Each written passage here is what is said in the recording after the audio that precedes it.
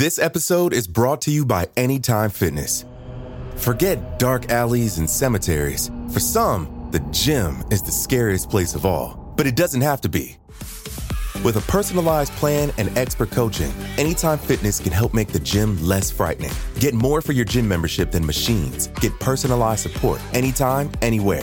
Visit AnytimeFitness.com to try it for free today. Terms, conditions, and restrictions apply. See website for details. There's a new class of blockbuster drugs. Drugs like Ozempic. They're changing bodies. And all of a sudden, just the weight starts falling off. Fortunes. It just got too expensive. They're just bank breakers. And industries. There was a lot of excitement. There was a lot of skepticism. The impact of these drugs, from business to health, is just beginning. From the Journal, $1 Trillion Shot. Find it in the Journal feed wherever you get your podcasts.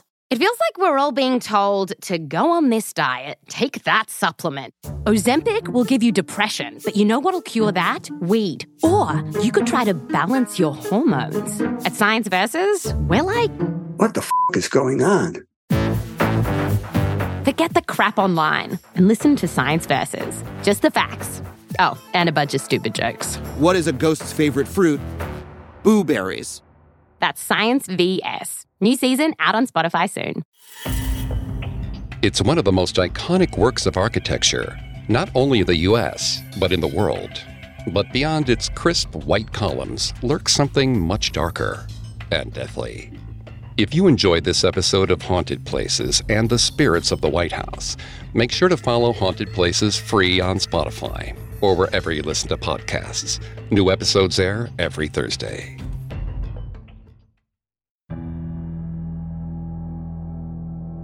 Something dark lurked in the White House basement. Everyone knew it was there, but they were not allowed to speak of it.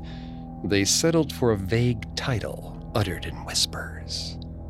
The Thing. Archie did not believe in such things in the least, which is why he had been chosen by President Taft to search the basement and reassure the staff that the only dangers that lurked in the shadows were their own imaginations. He had been quite brave, even bored, as he descended the stairs. But as the cavernous basement curved over him, the stories he had heard came back to him, unbidden. They said the darkness came to visit through touch, peering over your shoulder as you worked. Occasionally it deigned to show itself, a boy with a defeated expression and large, impossibly blue eyes, like the crushing depths of the ocean. A sound rang out in the empty darkness. Archie jumped, nearly dropping his candle. Archie forced himself to calm down.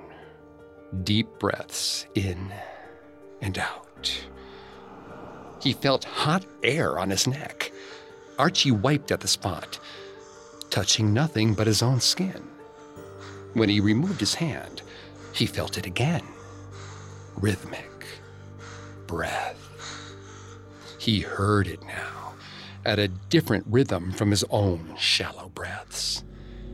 Suddenly, he felt an enormous pressure from above, straight down, crushing his head and shoulders, as if it was trying to force Archie into hell. The heat against his neck grew more intense. His legs shook with the effort of standing upright, as the weight on his shoulder grew and pushed. His spine nearly folded in two as he fell to the floor. The pressure disappeared. Archie slowly rose to his feet. Then, a breath extinguished his candle. Archie took off running. His candle fell to the floor, a thin trail of smoke rising from the bent wick. Something exhaled in the darkness, and the tiny flame leapt to life again, inching ever closer to the hallway carpet.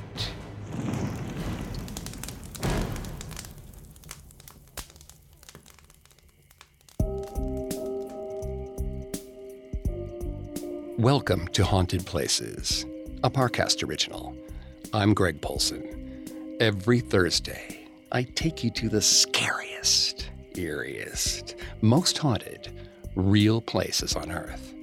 This week, join me on a supernatural journey to the White House, the historic home of the President of the United States since 1800, and discover why, to this day, it's haunted. At Parcast, we're grateful for you, our listeners. You allow us to do what we love. Let us know how we're doing. Reach out on Facebook and Instagram at Parcast and Twitter at Parcast Network. And if you enjoy today's episode, the best way to help us is to leave a 5-star review wherever you're listening. It really does help. We also now have merchandise. Head to parcast.com/merch for more information. Listen to more episodes of Haunted Places, as well as Parcast's other shows on Spotify or wherever else you listen to podcasts. The White House is one of the United States' most iconic works of architecture, but the building we see today is the result of a sporadic history of destruction and renovation. Initial construction was completed in 1800 as part of what was then referred to as Federal City. The U.S. government opted to build a capitol in a Virginia swamp in order to avoid tensions between parties and regions, since both New York and Philadelphia have served as temporary seats of government, and the Southern delegates were not pleased with the commute. The building is white thanks to its practicality rather than symbolism. Lime-based whitewash was popular as a means of weatherproofing porous stone in the late 18th century, so the building we now call the White House was given the same treatment. The name of the White House wasn't added to official documents until 1901, when President Theodore Roosevelt decided it helped distinguish the building from other executive mansions around the country. From Aaron Sorkin's The West Wing to Shonda Rhimes' Scandal, to an alien raid decimating it on our most sacred national holiday, the president's home has become a frame of reference for all of American culture. But the White House is also one of the most haunted locations in the nation's capital. The ghosts that walk this venerable space range from benign to deeply malevolent. The scent of Abigail Adams' laundry follows the staff around. Abraham Lincoln has delivered counsel to later presidents and dignitaries in their bedchambers. Dolly Madison keeps her rose garden safe. But the less well-known of these spirits are marked by tragedy. A British soldier is spotted holding a torch on the front lawn, likely a remnant of the burning of Washington during the War of 1812. A woman bangs on the front doors of the house to beg for a presidential pardon. And Abraham Lincoln's own son, William, has been spotted by several people after dying at the tender age of 11.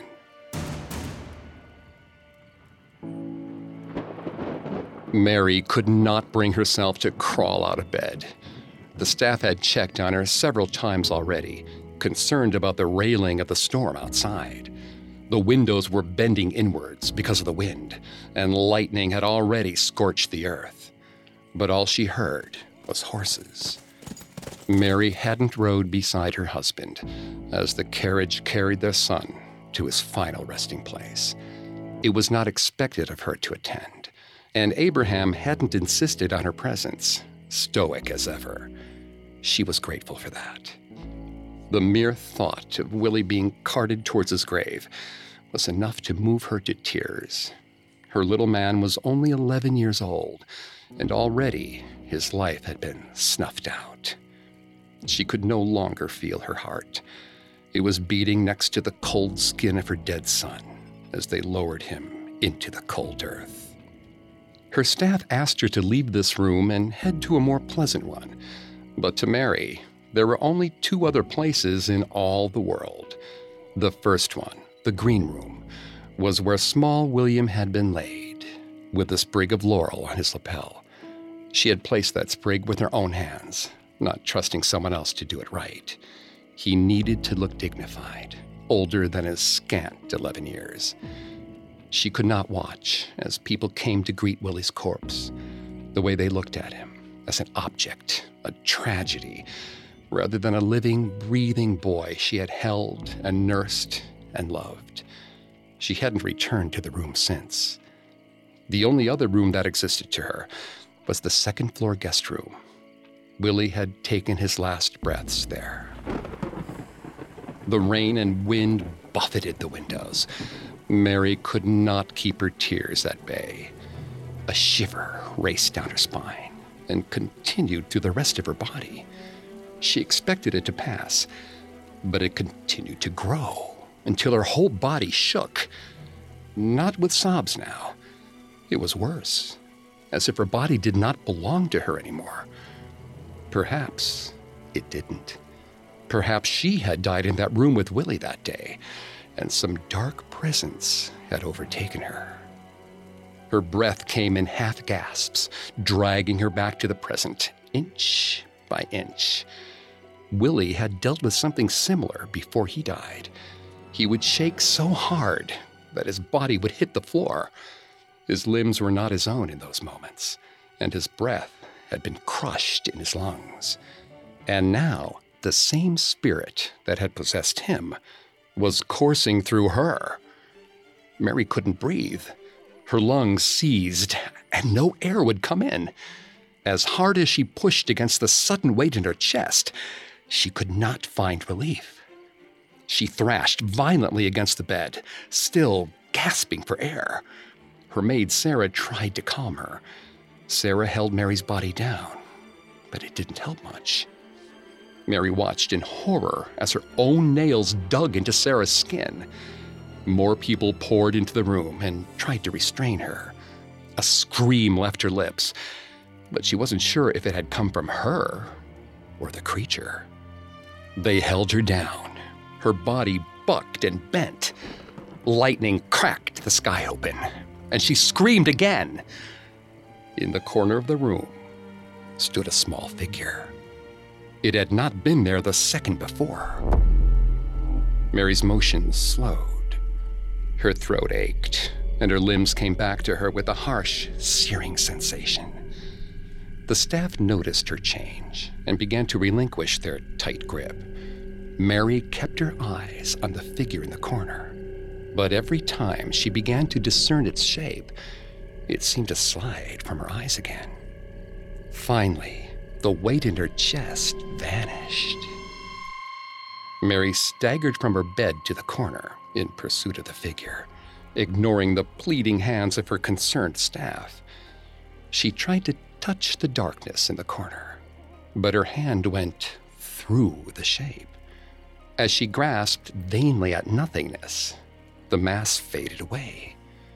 She called for it to return, desperate to know if Willie was in the room with her. Perhaps he had fought God to come back to her. The figure did not return, despite her pleas. Mary collapsed into sobs again. The staff told the president that his wife was once again indisposed. He stood on the threshold to the room, never venturing further, his eyes searching for her across an abyss that they would not dare cross. A pain so profound that if they spoke its name, they feared both their hearts would give out. Mary's sleep was fitful. The storm only made it worse. She finally fell into a stupor as the rain died down. Her eyes slid closed, and her breath calmed. She finally fell asleep, more from exhaustion than comfort. Then she was awakened by a whisper just above her head. Her eyes itched and burned from her tears, but she could make out a small boy just above her. Lightning flashed again, and she got a clearer vision of his features, Abe's features and hers. It was her precious son returned to her. His face was blue, and there were deep red rings around his eyes. Willie's cheeks were sunken in. He looked smaller than she remembered. He walked stiffly, as though his limbs weren't in his control. He was her son, as he'd been buried. There was no light behind his eyes, and the laurel on his lapel was drooping. Drool spilled from his mouth to the floor. She should have been frightened, But all she felt was love, an overwhelming desire to make him feel safe, to hold him again. She called his name, but he did not reply. She embraced him, enveloping him with her body the way she had when he was very small. His skin was cold as ice, and his grip was tight. She struggled to breathe as he crushed her midsection, strangling, clawing with talon-like nails. Mary pried his hands from her waist. This was not her son. Whatever had found a home in her son's body had killed him, and now he had come to take hers. She would not let him. Mary stumbled to her feet. On shaky legs, she took several steps away from him. His heavy footsteps followed her, much louder than a child's steps should be. She raced for the door. It would not open for her. She pulled at it hard. She felt the handle twist in her grip, and the door finally opened. She sprinted down the hallway, searching for help, but no one stirred. She looked for her husband, but he wasn't in his bed. She rushed to his study, knowing he would be working if he wasn't sleeping. She threw the door open to the study and ran in, expecting to find comfort in the warmth of her husband's long, patent frame. But Abe showed no sign of seeing her. There was none of the usual scratching of his writing instrument, no shuffle of papers as he spread his ideas out before him. It was then that the moon emerged from behind a cloud, casting its pale light through the long windows. Abe sat back in his usual chair, serenely, as if watching a play only he could see. He delighted in a joke that was inaudible to all but him, but the laugh stopped in his throat as a gout of blood spurted from the back of his head. He lurched, toppling forward, to reveal a quivering mass of red and gray where his beautiful brown hair should have been. Mary screamed. Something joined her, and it all went black as the sounds of murder and chaos filled her ears.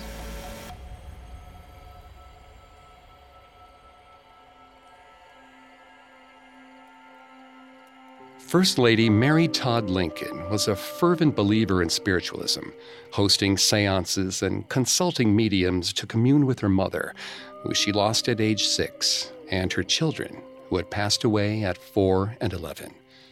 These beliefs intensified in 1862 after William died from typhoid fever, while Lincoln himself found mourning his son helped him greater understand the suffering of a union fractured by war. Mary retreated into herself.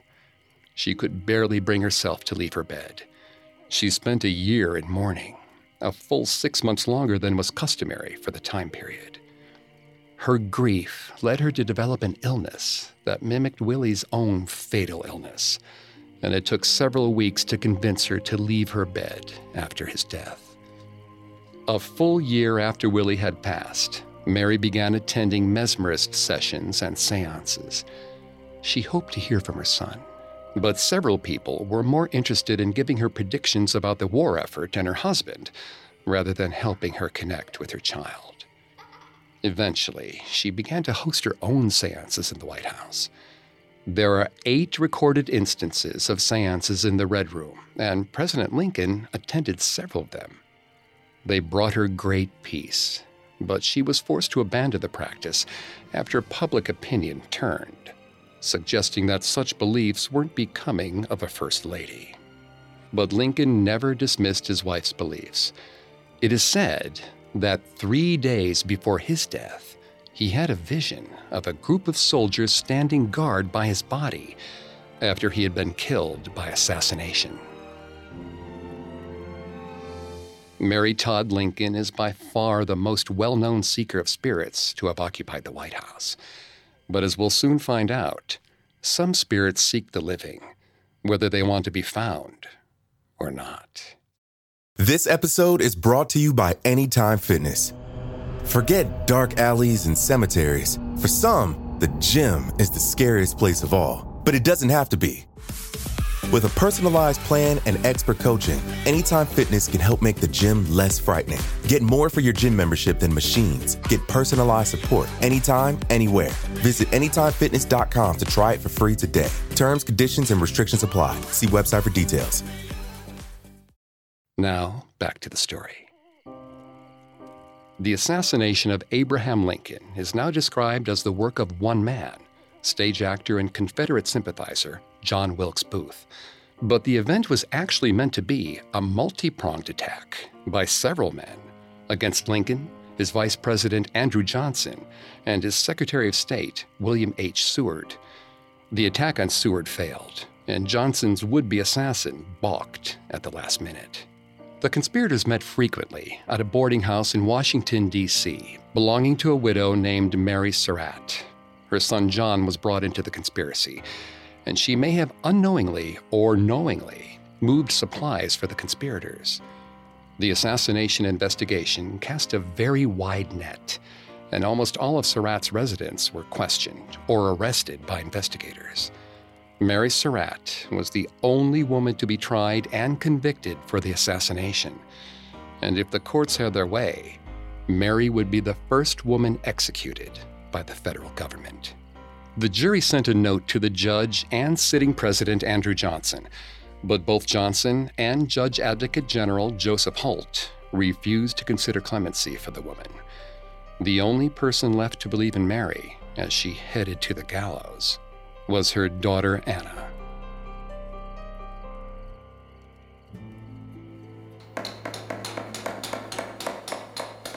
Anna Surratt woke to the incessant pounding of hammers. The workers had made their final adjustments to the gallows, and her mother would be swinging by her neck soon. Her mother was innocent, but that didn't seem to matter anymore.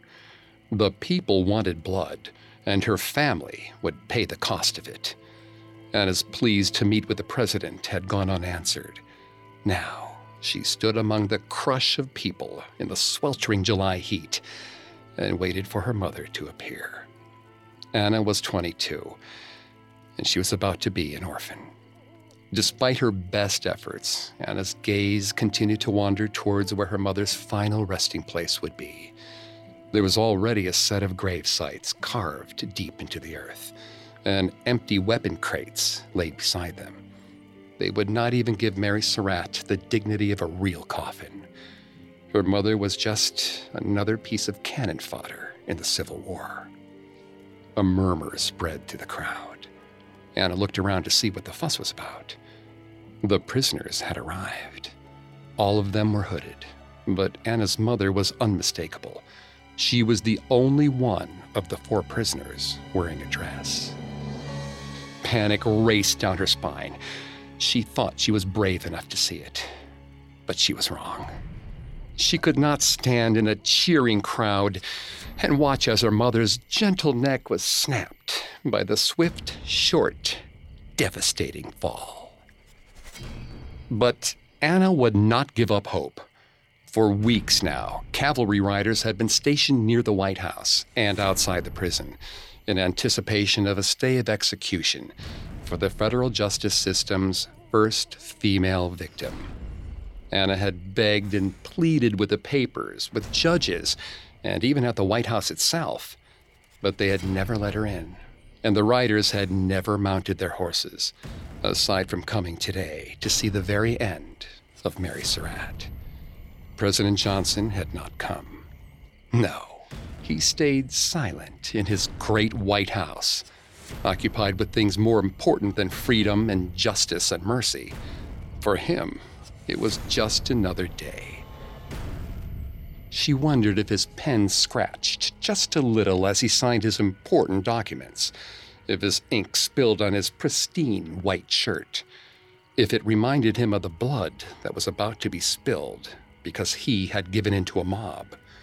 She heard the rabble outside her mother's boarding house, the unfortunate place where Booth and his men met. She knew they wanted to tear her mother apart, piece by piece. Perhaps they would tonight. Now the riders were saddling up, their job finished. Their departure signaled the end of her hope. But no, She would not let it end like this. There was one person who could save her mother, and she knew exactly where he was. She pushed through the crowd to meet the cavalry.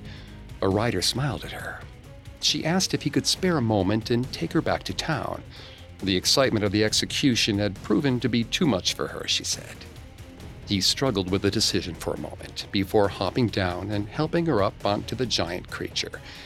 As he lifted his leg to step back on, Anna kicked the flanks of the horse and they took off, leaving the cavalry officer on his back in the mud. She was distantly aware of the rider yelling at her to stop, but there was no time. The prisoners were stepping up towards the platform. She could not waste a second.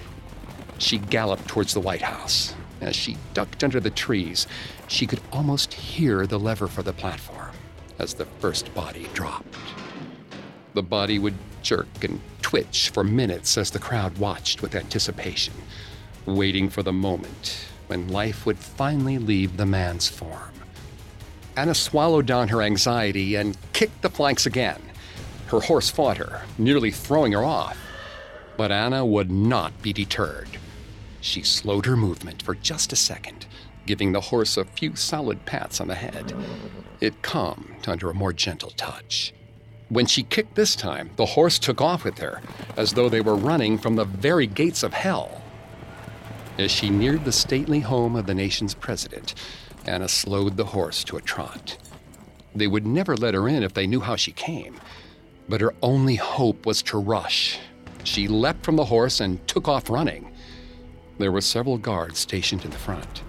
She raced for the door, but they were much faster than her. They pulled her back roughly, and she fought them at every turn. When kicking and punching didn't work, she bit the arm, pushing into her stomach. The guard relinquished his hold for the briefest of seconds, but it wasn't enough for her to escape. There were still others holding tightly to her. By now, the executioner must have moved on to the next prisoner. They would be allowed a few last words, and then the noose would be fitted over their hooded head. They would have no way of knowing when the drop was coming, aside from the sudden sound of the lever letting gravity take its turn.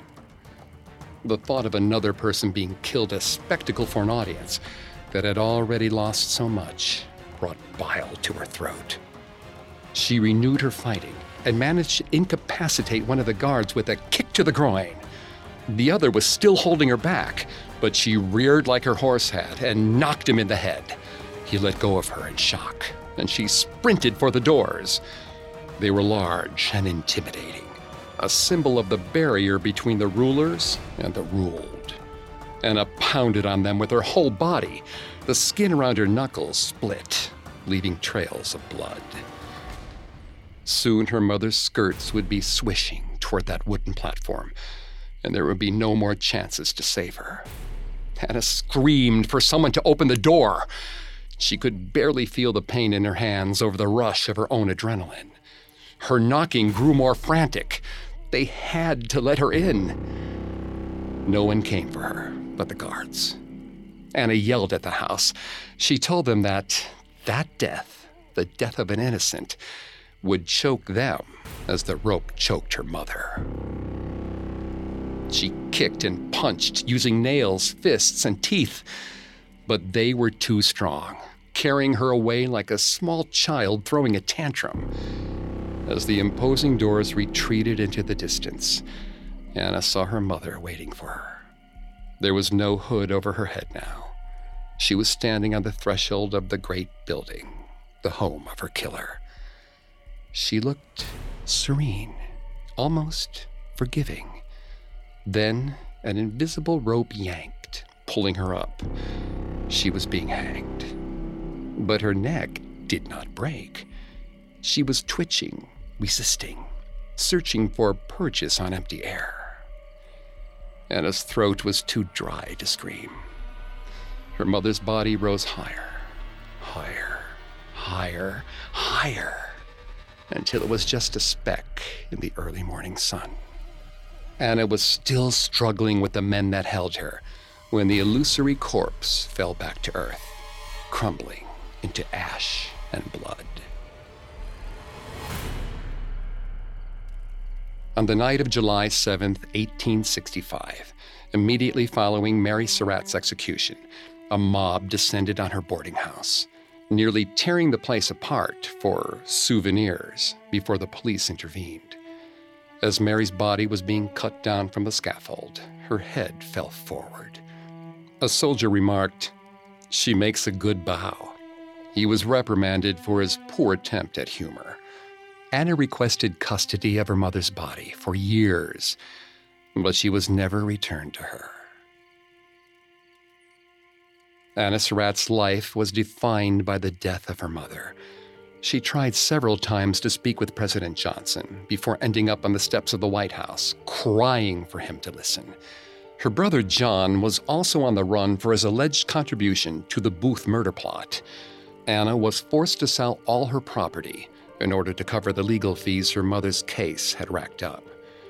She moved to Baltimore and married William P. Tonry. 4 days after their wedding, Tonry was fired from his job at the War Department because of his relationship with Anna. The election between James A. Garfield and Major General Winfield Scott Hancock, the supervisor of Mary Surratt's execution, brought the trial and the execution of the Lincoln co-conspirators back to the public eye. The press hounded Anna for her thoughts, and a fake interview ran in several papers. Her husband, Tonry, stated publicly that the published interview was false and contended that he and his wife remained neutral, though he did say that the Republican Party was responsible for Mary Surratt's death. Garfield's presidency also ended in an assassination 4 months after he took office. Anna developed a nervous condition that lasted the rest of her life. Though she died in New York, the Secret Service, staffers, and visitors to the White House say they hear pounding on the front door, along with sobs and screams for help. The pounding gets louder every July 7th, the anniversary of Mary Surratt's death.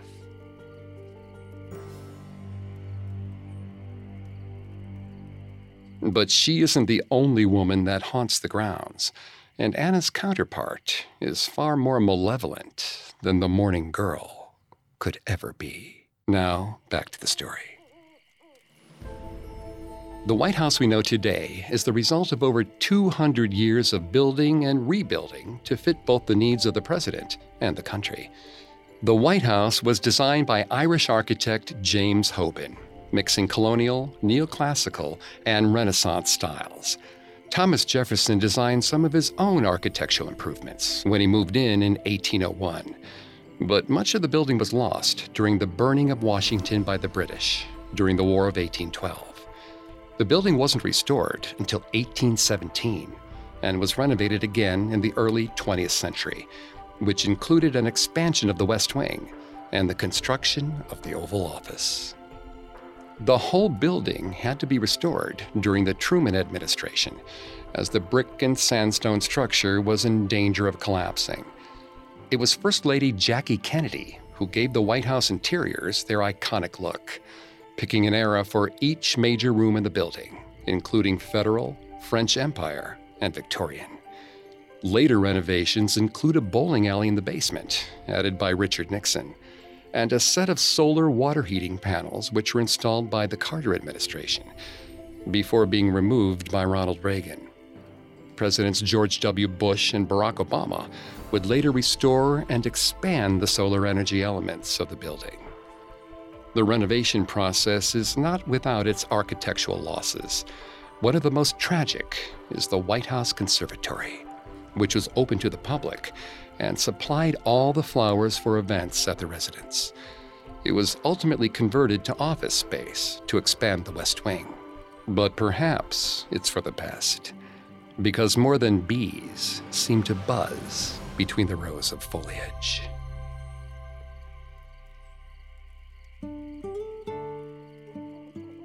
Nathan loved working at the White House. It made him feel like he was an integral part of the structure that kept the nation running, even if his job was just patrolling at night. After a string of assassinated presidents, security was even more important. And with the 20th century about to dawn, change was closer than ever.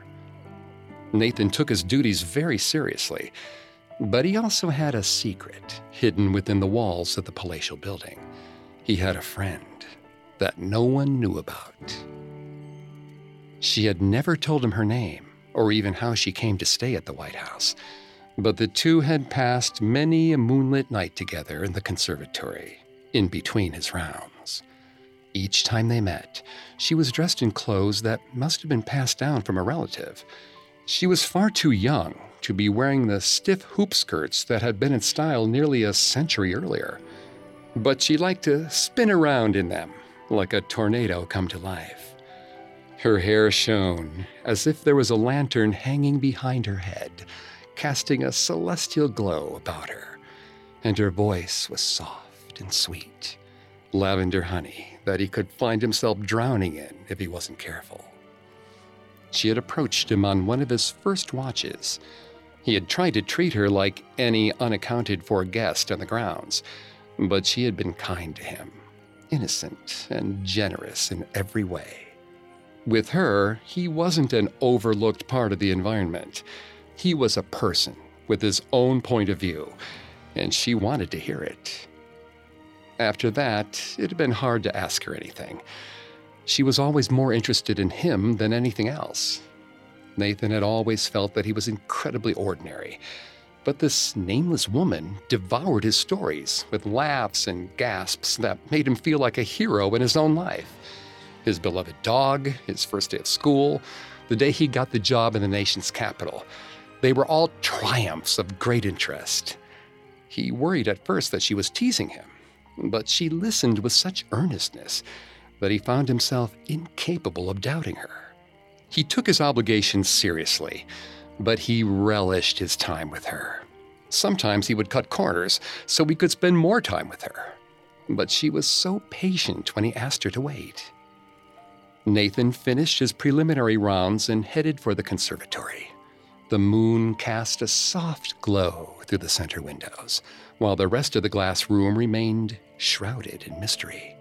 Tall plants loomed menacingly overhead and had on several occasions snagged him as he moved through the space. But his friend had a way of assuaging all his fears. Usually, she was already there to greet him at the entrance.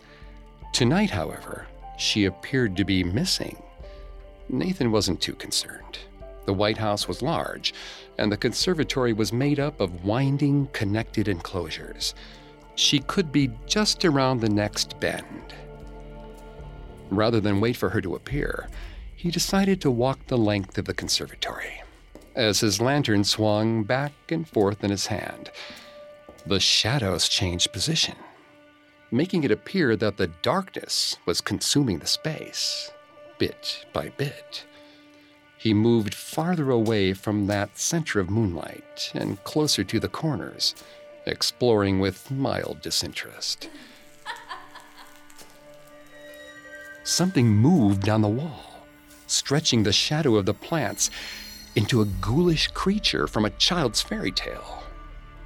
Nathan placed his lantern down on the floor quietly and crept into one of the large rows.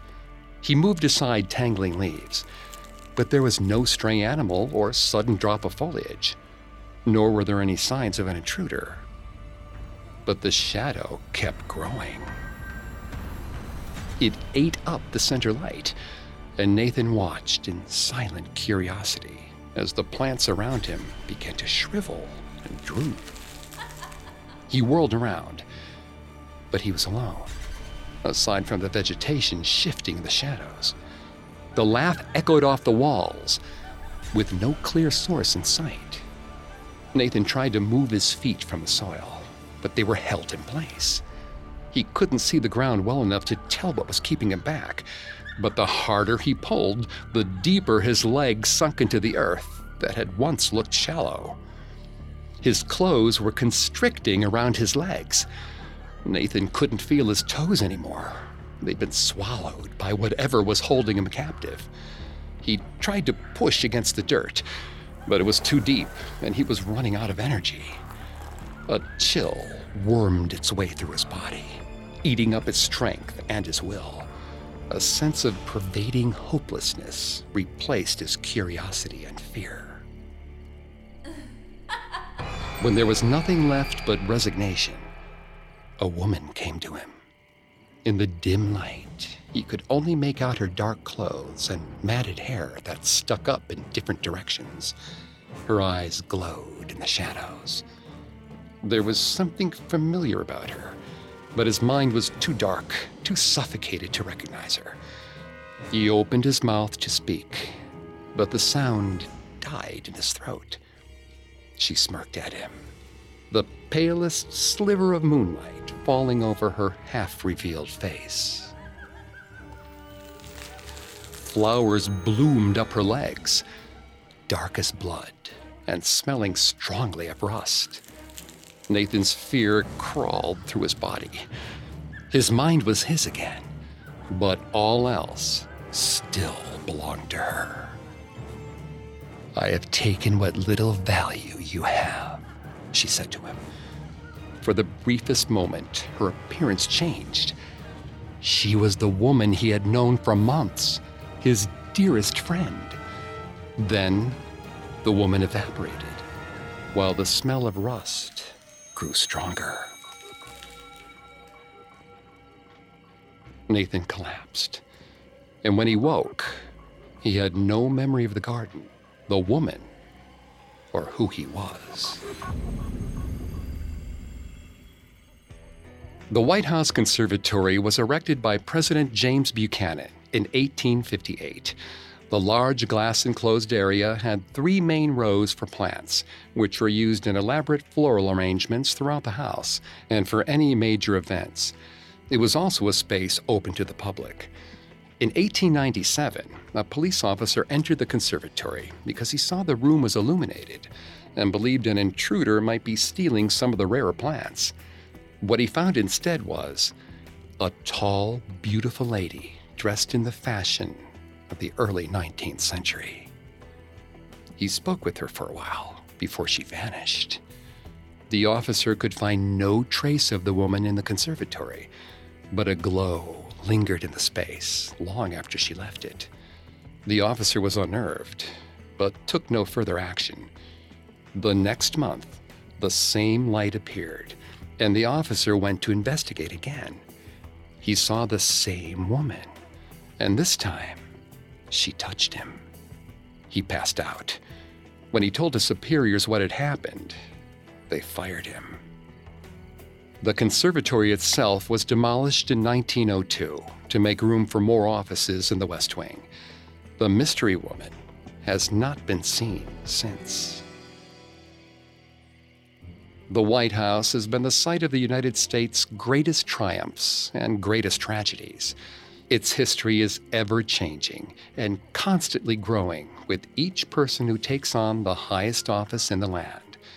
In 1800, then President John Adams wrote to his wife Abigail shortly after taking up residence in the building for the first time. "I pray heaven to bestow the best of blessings on this house and all that shall hereafter inhabit it. May none but honest and wise men ever rule under this roof." No matter what your party, you're likely to say that that hasn't always been the case. Wisdom is slippery, and honesty is even trickier in politics. But the White House has nothing if not a sense of legacy. Each president and their family leave a mark in the residence, and it leaves a mark in turn. Some are happy, filled with picturesque Easter parties in the Rose Garden, or presidential pups running down gilded halls. Others are darker, secret wars and property damage resulting in fire and death.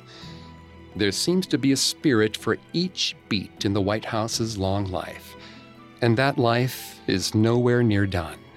If we forget the past, we often repeat it in the present. But at 1600 Pennsylvania Avenue, the past is very eager to make you remember.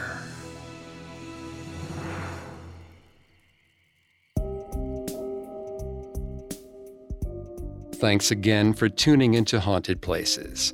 We'll be back on Thursday with a new episode.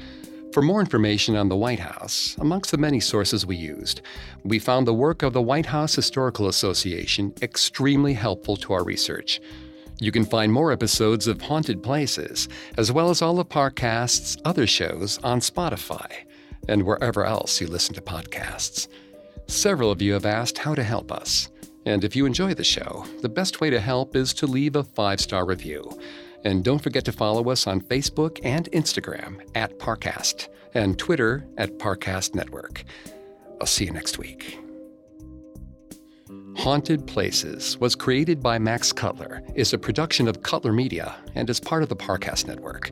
It is produced by Max and Ron Cutler, with sound design by Kenny Hobbs. Production assistance by Ron Shapiro, Paul Liebeskin, Maggie Admire, and Freddie Beckley. This episode of Haunted Places was written by Lil D. Ritter and Jennifer Richey. I'm Greg Polson.